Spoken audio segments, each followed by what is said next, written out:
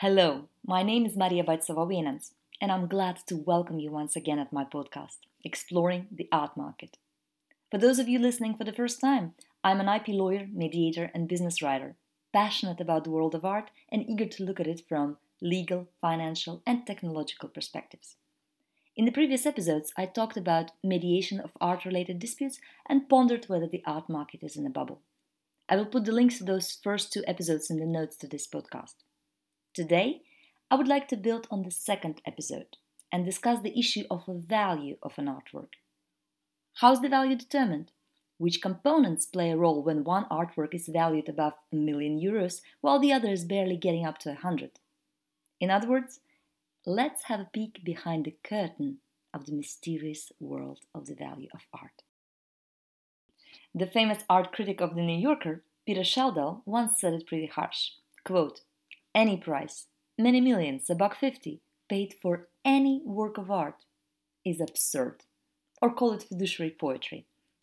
People keep noting that the value of art is strictly subjective, but that truth sinks in only so far, if at all. Whether you agree with this statement or not, many millions are regularly changing hands in the world of art. The Nathaniel Kant's documentary The Price of Everything emphasizes this far-reaching speculation mania where art collectors are more obsessed with the classic financial world's principle of buy low, sell high than with the actual art. Greed seems to have become the name of the game. Truth must be told that art market is also a huge market. In 2018, it has already reached $67.4 billion and is believed to be further growing.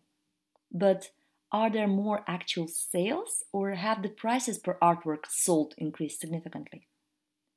Is it still about the intrinsic appeal of art, or art sales are nowadays mainly driven by investment or better profit considerations? The results of the survey conducted by Deloitte last year show that, indeed, 76% of art collectors consider their collections as investments. Moreover, the same report says that, for example, in the US, art-secured lending market was estimated to be worth between $17 and $20 billion.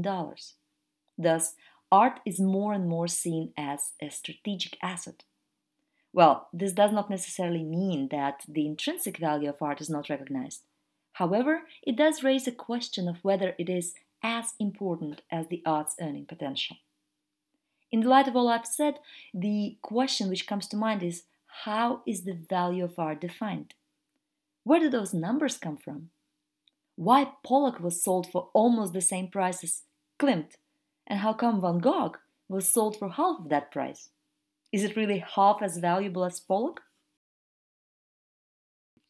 To begin with, obviously, price does not equal value. The value is supposed to be a much broader term. Historical value, personal value, those aspects are close to impossible to put a number to, and yet it is being done.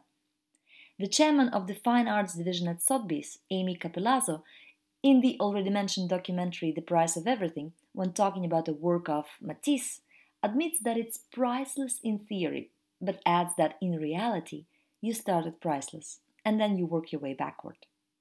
In other words, in determining the market value, one has to put a philosophical assertion of priceless aside and follow the valuation steps. Sotheby's experts, for instance, step by step look at the following 10 criteria: author, condition, rarity, provenance, historical importance, size, fashion, subject matter, medium, and quality. Some of these criteria are easily definable, like, for example, size or medium. Some others, like historical importance or fashion, are by definition subjective and fluid. Those criteria will also have a different weights in the final estimate. For example, in the primary market, such criteria as size usually play a very important role, while in the secondary market, the main driver of value would probably be the supply and demand, thus rarity and fashion. To note that there are likewise a lot of nuances to be taken into account for each of the above criteria. For example, let's take rarity.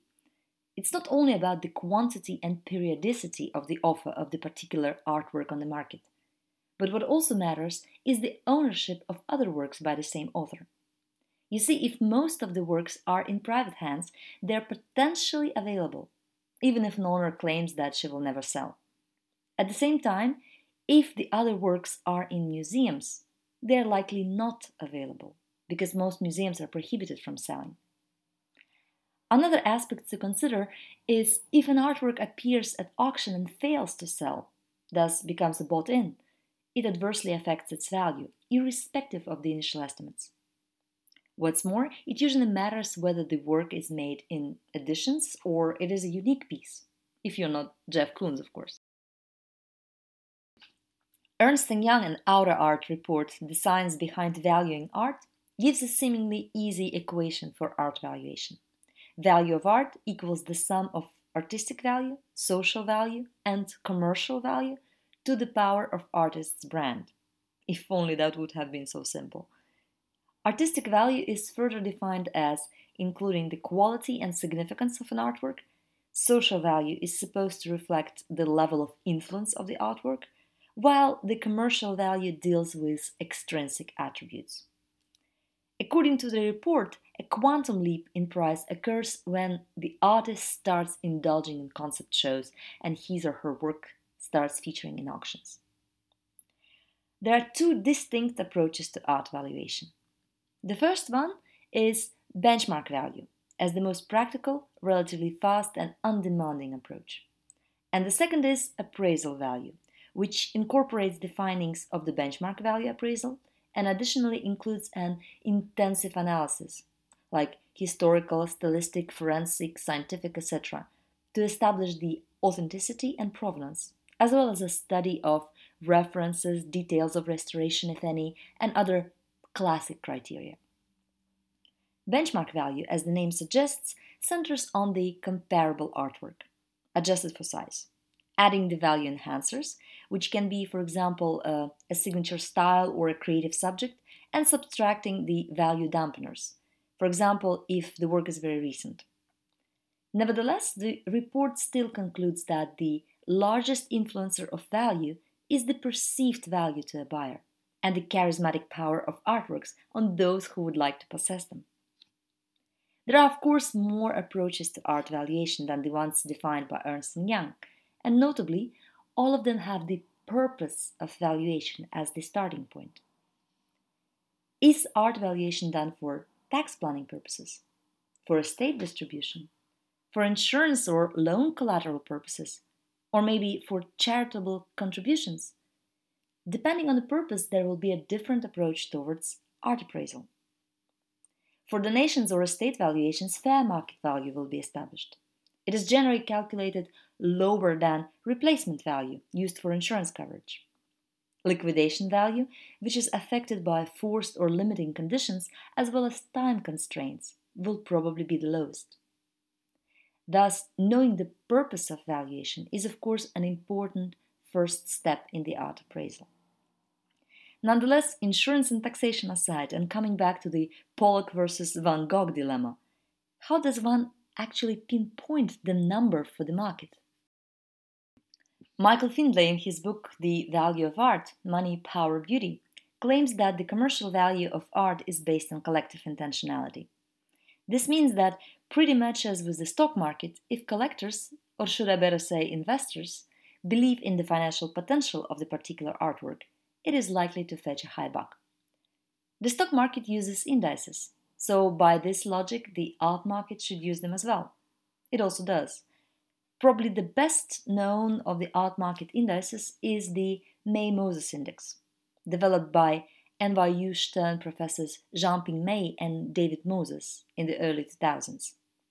Yet the problem with this particular index is that it uses a repeat sales method. Thus, obviously, only repeat sales are included for the sake of calculation, and which is more, only public repeat sales. Given that public repeat sales account for around 1/6 of all sales, this index can only give a very approximate and largely biased data. Good as an add-on, but bad as a basis for estimations. In his rather critical article, Art Values or Money Values, Donald Kushpit emphasized yet another aspect which affects art valuation: nationality, or country of origin. For instance, when he was talking about Norman Rockwell's Lincoln the Rail Splitter, Kushpit pointed out that there is no escaping the fact that national pride is responsible for the high price. In other words, it matters where the artwork comes from, but also where it is being sold. An additional factor influencing the market value mentioned in the Ernst & Young report is the seller's reasons for selling a particular work, and it goes both ways, also the buyer's reasons for buying. In this sense, as Tim Schneider concluded in one of his weekly opinion columns, the ultra-wealthy sometimes like to pay as much as possible, strictly to show their peers that they can. To illustrate this point, aside from the sale of the notorious Salvara Mundi, sometimes the large sums of money are paid not because, but in spite of all odds. Like, for example, in the acquisition of Maurizio Cattelan's hymn by Jewish mega collector Stefan Edlis.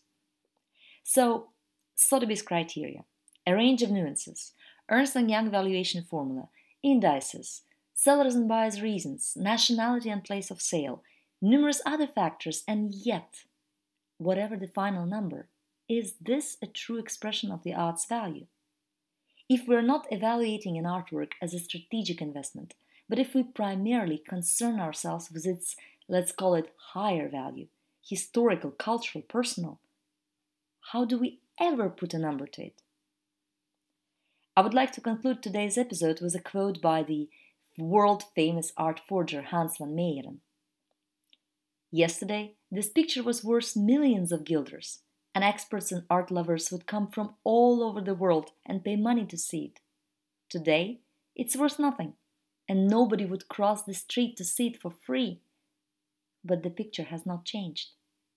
What has? That's it for today. Thanks for listening. I hope you found it interesting, and if so, I would appreciate if you give the podcast a 5-star rating. All comments and suggestions are very welcome, either in the comment section below or directly to my email, which I will mention in the notes to this episode. Thanks again for being with me today. My name is Maria Baitsova-Wienans. Till next time on Exploring the Art Market.